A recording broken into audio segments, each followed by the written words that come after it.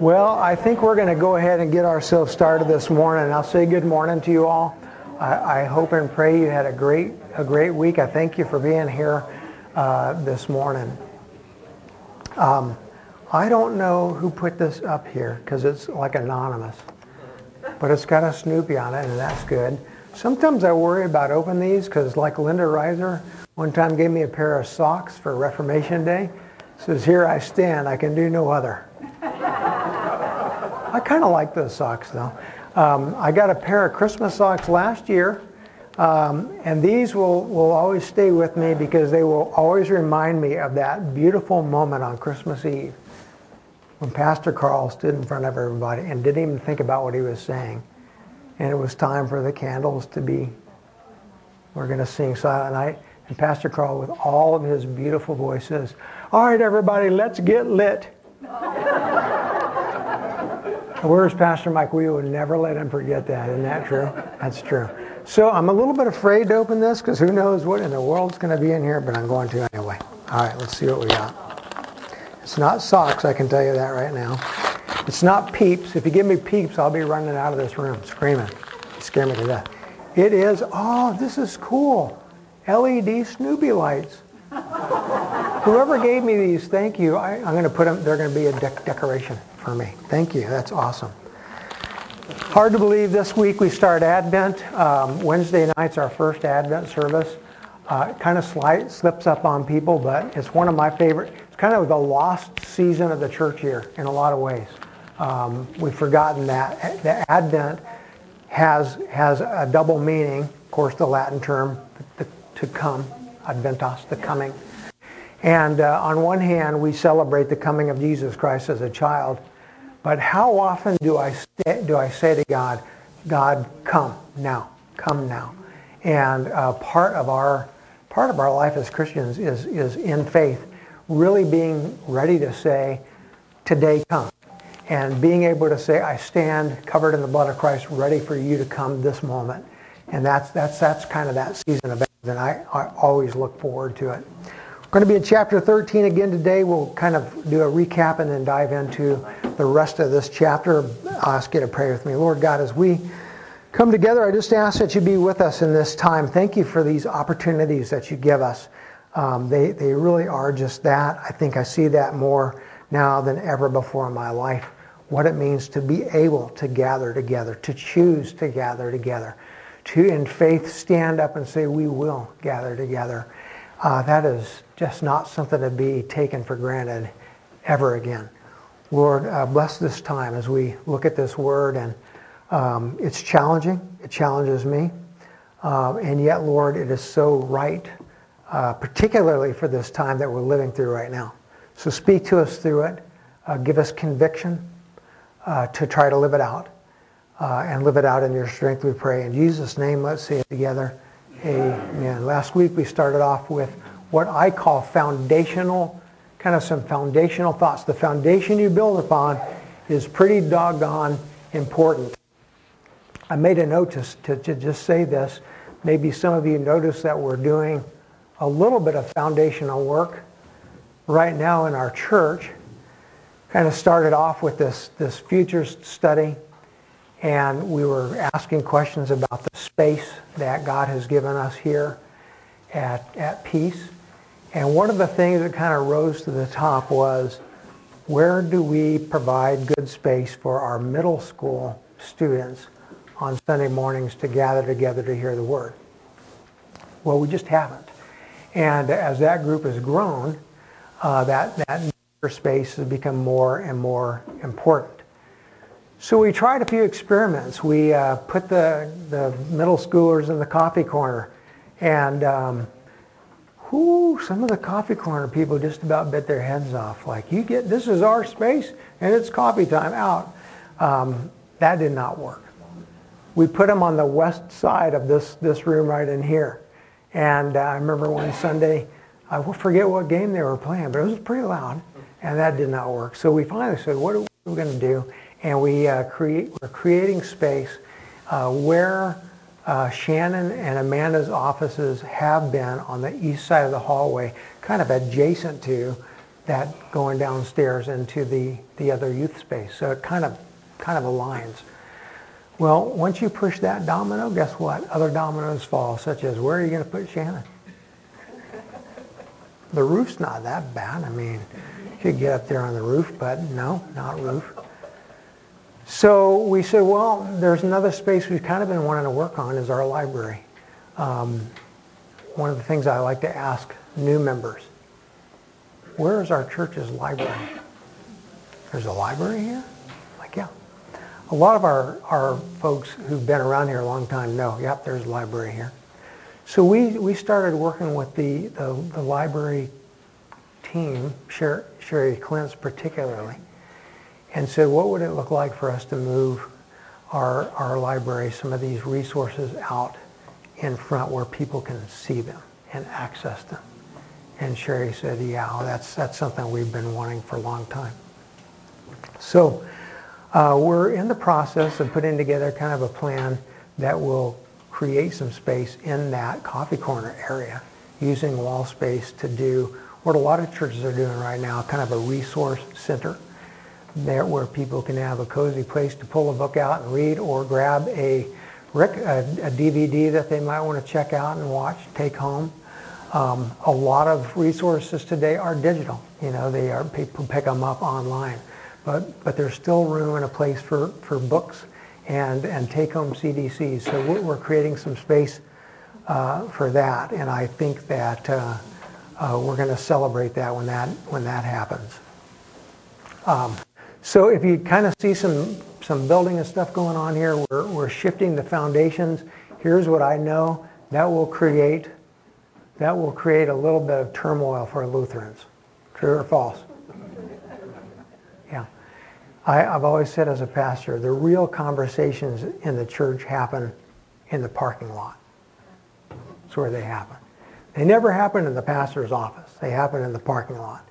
And so I know there's been some building kind of conversations going along, and that's kind of what we're trying to do. If that shakes us up, imagine Paul trying to speak to the church about the way we live and making changes in the way that we live for the sake of reaching people that are different than us. And what I want you to see is that's really what's going on when chapter 13 begins. I quoted Stephen Covey last week. Covey is the guy who's always taught me, people do not care what you know. Think about this, Johannes. People don't care what you know. Okay, they don't care what you know. Until what? Switch it around. Until they know how much you care. I'll listen to you because, Johannes, I see something in you. You care about me. You care about me. Cade, we've had good conversations. You care. And the reason that I'll have a conversation with someone is because there's a relationship that's being formed that says, I care about you. That's Covey trying to say, well then as Christians, think about this. Every time you go out into the world, the way you live, how you treat other people, how you live in relationship to things that are secular, will make a difference in your ability to bear witness to another person about Jesus Christ. And so it's kind of interesting that in chapter 13, particularly that first half, Paul is treating secular things in a spiritual way. Think about that. He's treating secular things in a spiritual way. He's going to talk to us about politicians and politics and offices, and we could all gather together and say, yeah, that's all secular. Paul says, oh, no. Yeah, it is secular. You can't be saved by the politics. You're not going to come to faith through politics, but it is all established by God and is used by God for His intentions and His purposes. And so the way that you live in relationship to those who hold offices that God has created is actually spiritual. Spiritual. It has spiritual connotations.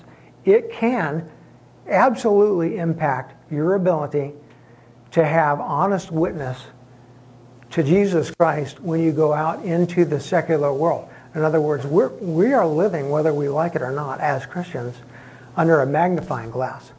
We never, under that magnifying glass, pretend to be perfect. We admit readily, chief of sinners though I be, right? Why do we come together underneath the Word of God? Because we need it.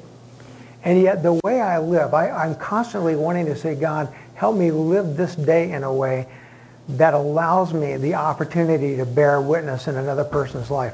When I'm living in the secular world in a way that brings reproach upon what it means to be a Christian, then I compromise my ability to share the gospel of Jesus Christ. So I'm not going to spend a lot of time on this, but at the very beginning of chapter 13, your English Bible say it this way: let every person be subject to governing authorities. The Greek Bible uses a little bit different term here. The term is not improperly, it's not improperly translated person, but the word is suke. And the reason I point it out is it has spiritual connotations. A suke is a life, yes. Is a person, yes. But it is a life and a person with a soul. And so I translate it differently. Let every soul be subject to governing authorities. Why? Because it's a soul issue. It will impact your ability to be able to bear witness to the Word of God. Last week, I know I said some things in here that are challenging to us. They really are challenging to us. I want you to know that I am not going to stand up here in judgment of any of you. I get it. We're in a hard time where we look at our world and we say to ourselves, man, it feels like our rights are being challenged and sometimes put into compromise. I get that. It feels like I'm living in a world where you're trying to tell me what to do and you want to take more and more and more and more away from me. I get that. I am a messenger here, but I want you to hear God's word. Let every person be subject to, hupotasso, place yourself underneath those who have been given authority to govern. Followed up with the words, there is no authority except from God, and those that exist have been instituted by God. This last week, I knew that we would have here in our city a mask mandate. Okay? I pulled together on Tuesday a large group of pastors from around this area, Grand Island. We did a little bit of a Zoom meeting. I worked with one of the pastors at Third City. I said, hey, let's pull some pastors together. Let's get a read on what's going on. I listened to pastor after pastor say the same thing. We've had people leave our church because we require masks. Next pastor, we've had people leave our church because we don't require masks. And I think to myself, how in the world, or if you'll allow me to be very precise, how in hell, because this is of hell, because the devil will figure out a way to make this thing right here a weapon, weaponizes this thing to the degree that we are going to allow it to divide us. Early on in this thing, we sat down as a leadership team in this church and said, this cannot divide us. I will respect your rights and I will respect your opinions, but as a pastor and somebody who's been given charge to lead, we will do this. We'll come underneath our governing authorities. And so when our authorities say to us, we have a mask mandate, we pass that on. Well, yeah, okay, we have a mask mandate. Do I necessarily agree with what's being put on us today? Not necessarily, right? But will I come underneath it? Yeah, I'll come underneath it. If you want to challenge it, can you challenge it? Yeah, you can. There are right ways to go about challenging decisions that authorities make. Why does it matter? Because, listen, if I'm constantly pushing back against those who have been given by God the authority to make decisions, if I'm constantly saying, well, that person can't tell me and that person can't tell me, here's the underlying question that it raises for somebody who's outside of the church. Oh, well, if you can do that with him, why can't I do that with God? Who's God to tell me I have to do this?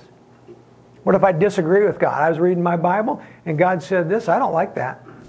I don't like that. I don't agree with that.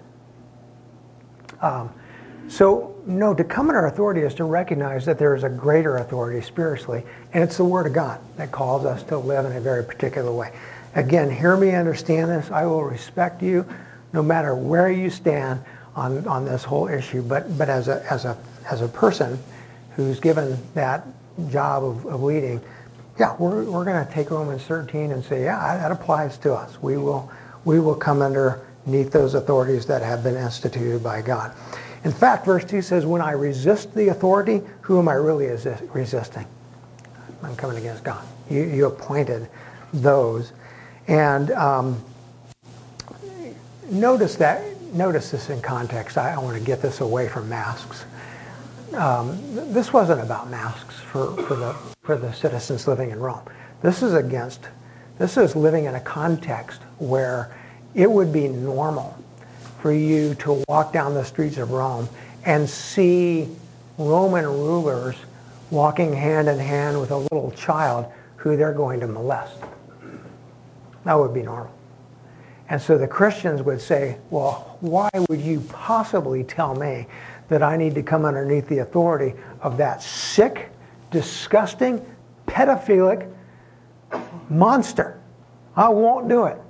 And Paul says, oh, no. Actually, all of the authorities, they had their places because God instituted them.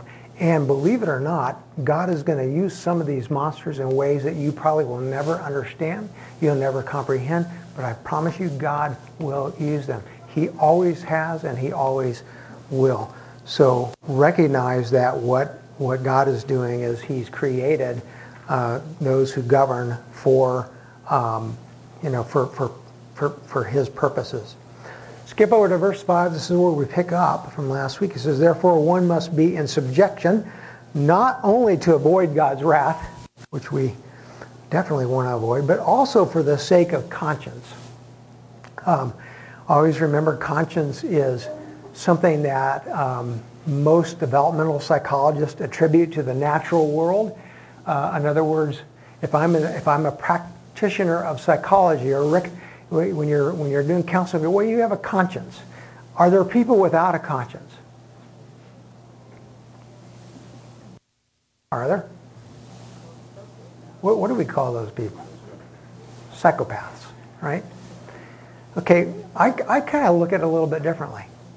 So I kind of look at it this way. Is a conscience a part of our natural being? In other words, when God made us, did He say, I'm giving you now a conscience? Well, in a sense, yes. But in another sense, no.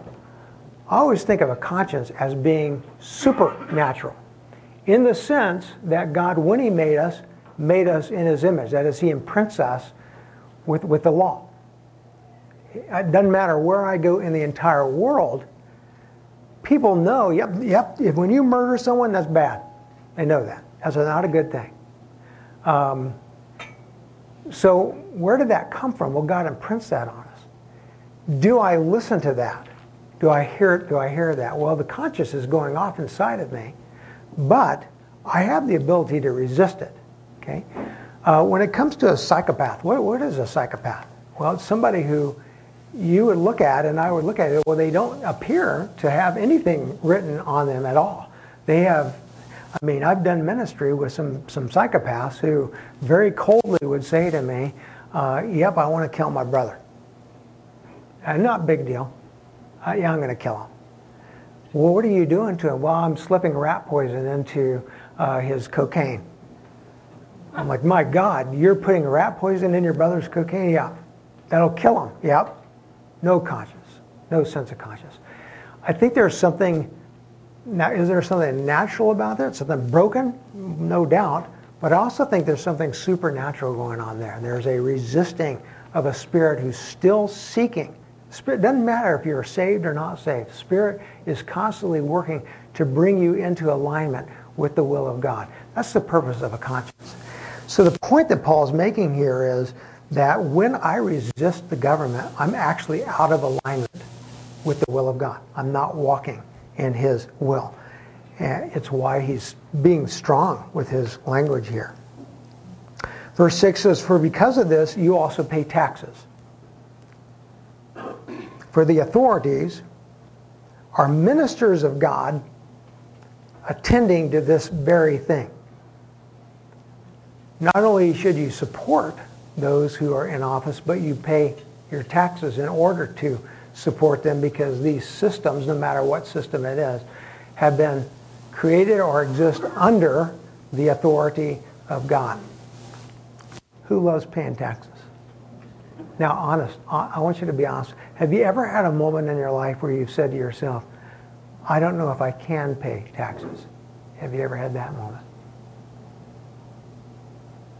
I have.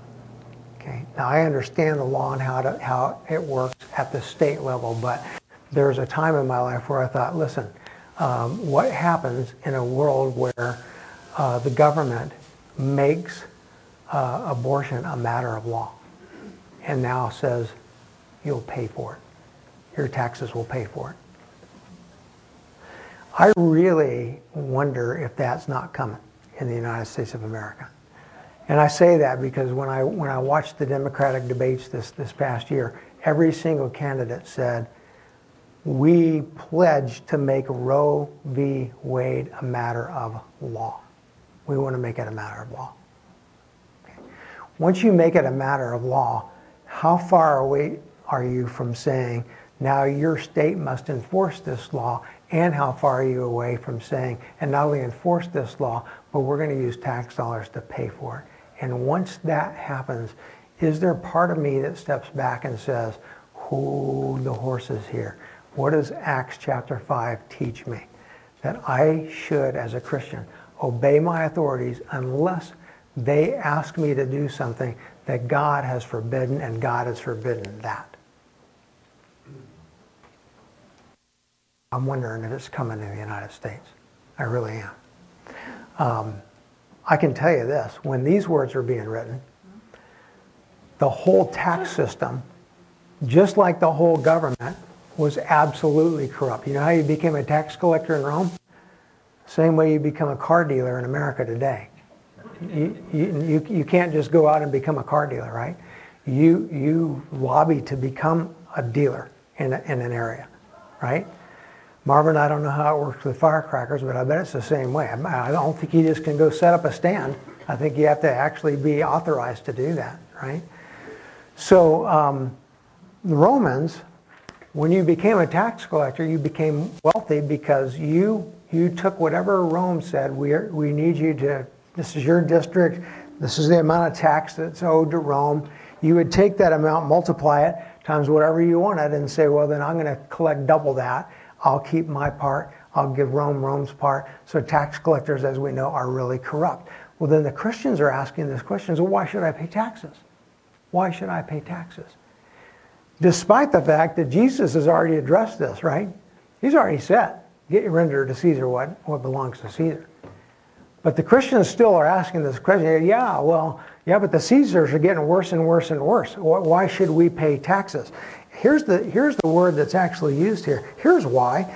Because the authorities are, is this right? Is my Bible, I think it's messed up. I need a new Bible. This says, for the authorities are ministers of God. What do you mean they're ministers of God? The word that's used here is really kind of interesting. Here's the word. I'm just going to read it to you, and I bet you'll pick out the English in it. Liturga. Liturga. Okay, I'm going to say it a little bit differently. Liturgy. Liturga. Can you kind of hear it? Liturgy. Liturga. That's the word minister that's used here. Okay? So if I asked you, like you got a phone call, and I said, hey, Katie, here's what we got. I got a deal going on. I need you to do the liturgy on Sunday morning. Look at that smile. If I said, I need you to come do the liturgy on Sunday morning, when you get up in front of people to do the liturgy, would you just make up a bunch of crap? Katie gets up there, she's like, I'm kind of feeling like, let's do roll out the barrel. Yeah, no, let's not. When you do the liturgy, you get up front. By the way, we've got a lot of lay ministers that do a great job of leading liturgy. But you get up in front. Liturgy is prescribed, right? It's prescribed. It's written down. You don't make it up. You pick up the book and you look at it and it says, okay, this is when I call people to stand. We're going to do a confession. We're going to do an absolution. There's an order to it. There's a prescription to it. Well, this is kind of what Paul is saying, is that governors, those who have authority to govern at multiple levels, whether we're talking national, state, in our system, are actually liturgists. They follow a prescription. And whose prescription is it? Well, this is what our minds can't comprehend, but that prescription actually belongs to God. I was thinking about this more deeply this past week. We're getting ready to go into the Christmas period, and I really wanted to study during the month of December a couple of pieces of Isaiah. And if you remember, during Isaiah's time, Israel is split. They've had a divide. They're a divided nation. There's the southern kingdom and the northern kingdom. And the northern kingdom ultimately falls, in 701 BC, falls to a king named Sennacherib, who's a Syrian. And he wipes out the northern kingdom. And you look at Sennacherib and you're like, well, this is an Assyrian guy who mocks God, who doesn't believe in God. And yet the Bible would say, no, he's a minister. What do you mean he's a minister? Well, God appointed him. To do what? To wipe out the northern kingdom? That's right. Now, Judah doesn't fall until later, but they fall to the hands of Nebuchadnezzar, also a pagan ruler who despises God. And yet the Bible would say, Nebuchadnezzar, he's a minister. What do you mean he's a minister? He's following God's prescription. It's not like God goes, oh my gosh, how did Nebuchadnezzar get into office? This is terrible, we got to get him out. No, God goes, guess what? This guy, he's a tyrant. He's a pagan. He hates me. I love him. I want him to come to me. I desire him to spend eternity with me. But guess what? No matter what, I'm going to work through him. There's a prescription. And so the word minister is not wrong in your Bible. That's actually right. When I look at a governing official, in fact, try this the next time you see the mayor of our town. Just say, hey, I understand you're a minister. I'm going to. Next time I see Roger Still, I'm going to say that to him. Hey, I understand you're a minister. Is that true? He'll tell me no.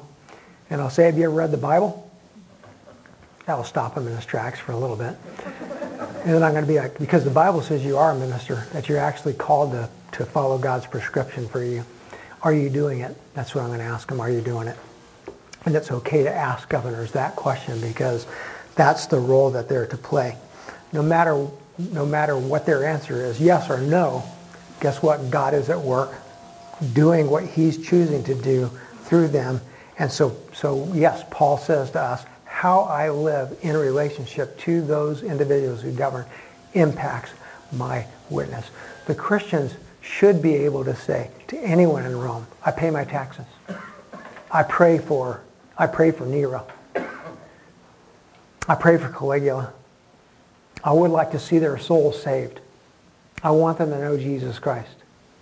I'd do anything for them to know Jesus Christ. That's what the Christian should be able to say. Not, well, that guy's a blah, blah, blah, blah, blah, and I'm going to resist him. And no, you mess your witness up if we don't live in a way that recognizes that how I live in the secular realm, the kingdom on the left, impacts my capacity to share the gospel in the kingdom on the right. It does impact it. Verse 7, he expands this to include a little bit more than just taxes. He says, pay to all what is owed them.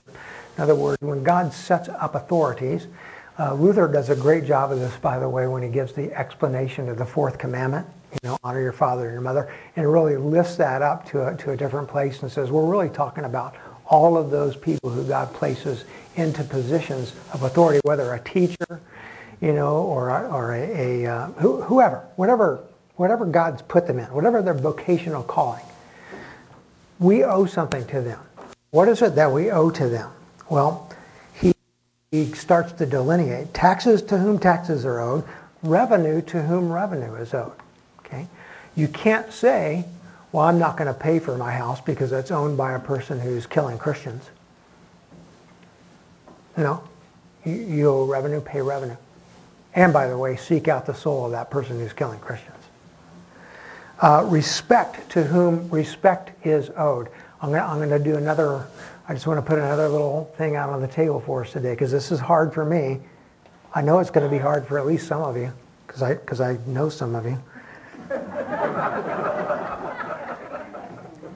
Must we respect Joe Biden?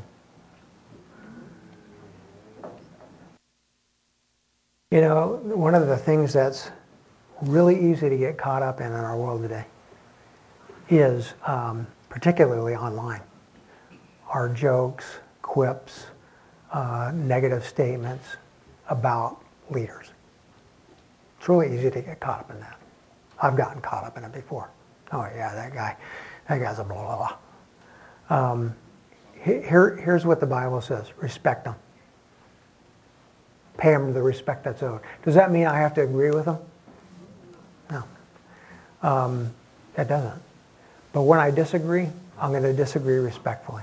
And by the way, that does not mean saying to somebody, please never say this to me. With all due respect. With all due respect. I'm like, you don't respect anything. Respect someone is to literally say, God, my spirit and my will right now, and I'm just speaking honestly, I would like to deck this person. Can I deck them, Lord? I really like to just deck them. Would you please take hold of this thing out of me that wants to deck them, and instead would you allow me to love them, respect them? That's hard. That's really hard for me. And yet it's exactly what God calls us to. You know why? Because your respect of somebody who's different, somebody who you disagree with, your respect of them will open up a door for your witness. When I don't respect, I close the door for that witness. This is all Paul's trying to do here. He's getting ready to send Christians out into secular Rome. And secular Rome is a mess. And I don't want to respect that. I can't respect this person. Treat my God with a child in his hands. He's going to rape the child. I don't respect him. No, I don't respect that. But the office that they hold, yeah, I got to respect it. And so I think it's a challenge to us to read this chapter today because it's owed them. And so, when it comes to our president, whether I vote for him or not, it doesn't matter. I will pray for them. I will seek out God's will for them. And when we are called into the public realm, we ought to say, how do I, Lord, give me the ability to speak respectfully of them? And then finally, pay honor to whom honor is due. Pay honor to whom honor is due. Who is honor due to? Mustafa. I owe you honor. Mustafa grew up in a world very different than mine and kept the faith, held on to the faith in a time where it could cost you your life. I honor you. And, there's kids in this room. You're not kids anymore. But I picked on you, Cade. I honor you. You're fighting on the front lines. And you really are. You're fighting on the front lines. You go out there every day, and it's like, okay, what have I got to do to try to live out my life in a way that's Christian? I honor that. That's awesome to me. Every woman in this room, I honor you. The role that you play is phenomenal. And giving yourselves to raising up a family that knows the Lord. And this is what Paul's saying, just pay honor to those who deserve honor. And I tell you what, when you live that way, it does. It's not because, you're not doing this manipulatively. You just be who God's called you to be, and God says that will open up doors for the gospel to go out. Verse 8, owe no one anything except this, that you love one another. We teach it every year, right, to the confirmation students. How many commandments are there? One. Just one, really. The first one, love the Lord your God with all your heart, all your mind, all your soul. If you do that, every other commandment is fulfilled, right? Every other commandment. And so what he's saying is, yes, with love. It starts with a relationship that I have with Jesus Christ. And by the way, outside of that relationship, I don't think any of this is possible. Outside of that relationship with Jesus Christ, I don't think any of this is possible. It's inside a relationship with Jesus Christ that I hear Jesus say to me, why should I honor you, Luke? Look what you've been thinking. Yeah. Why should I respect you, Luke? Look what you've been doing. Oh yeah. And yet what does he do? He loves us. Inside of that relationship is born through the Spirit of God the ability to carry out a life other people will see. Trust me, if you're living this way, other people will see you, and they will want to know, what is it in you that causes you to live this way? Verse 9 says, the commandments, you shall not commit adultery, murder, steal, covet. Any commandment are summed up in this word, love your neighbor as yourselves. The Christians cringed when they heard this. They're like, oh, but our neighbors are bad people. And Paul says, and here's what you do. You love them. And by the way, people will know in a split second whether you're playing a game with them or if you honestly love them. And so he says, love is the filling up of the law. I want to stop right there because I want to really, you can almost put, I want you just to put a line there in your Bible because the last part of this is a break. You end in verse 11 or in verse 10 and then you break into this last piece that captures the same essence that we've been dealing with but recognizes who I am and what time it is, and I don't want to mess that up. So let's come back to that next week. Let me pray for us. Lord God, as we close out this morning, I hope we're challenged. I am.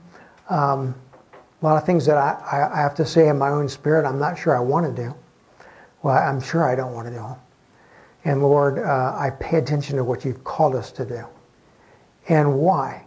The why is the most important thing. I think every one of us in this room wants to be able to bear a witness in a way that other people have to say, well, yeah, I see her, I see him. And the way that they live. And Lord, let the way that we live not close the door to witness, but open it wide. And so, Lord, as we close today, we pray for the ability, we don't have it naturally, the ability to live according to this word. We pray in Jesus' name. Amen. You guys have a great rest of the week.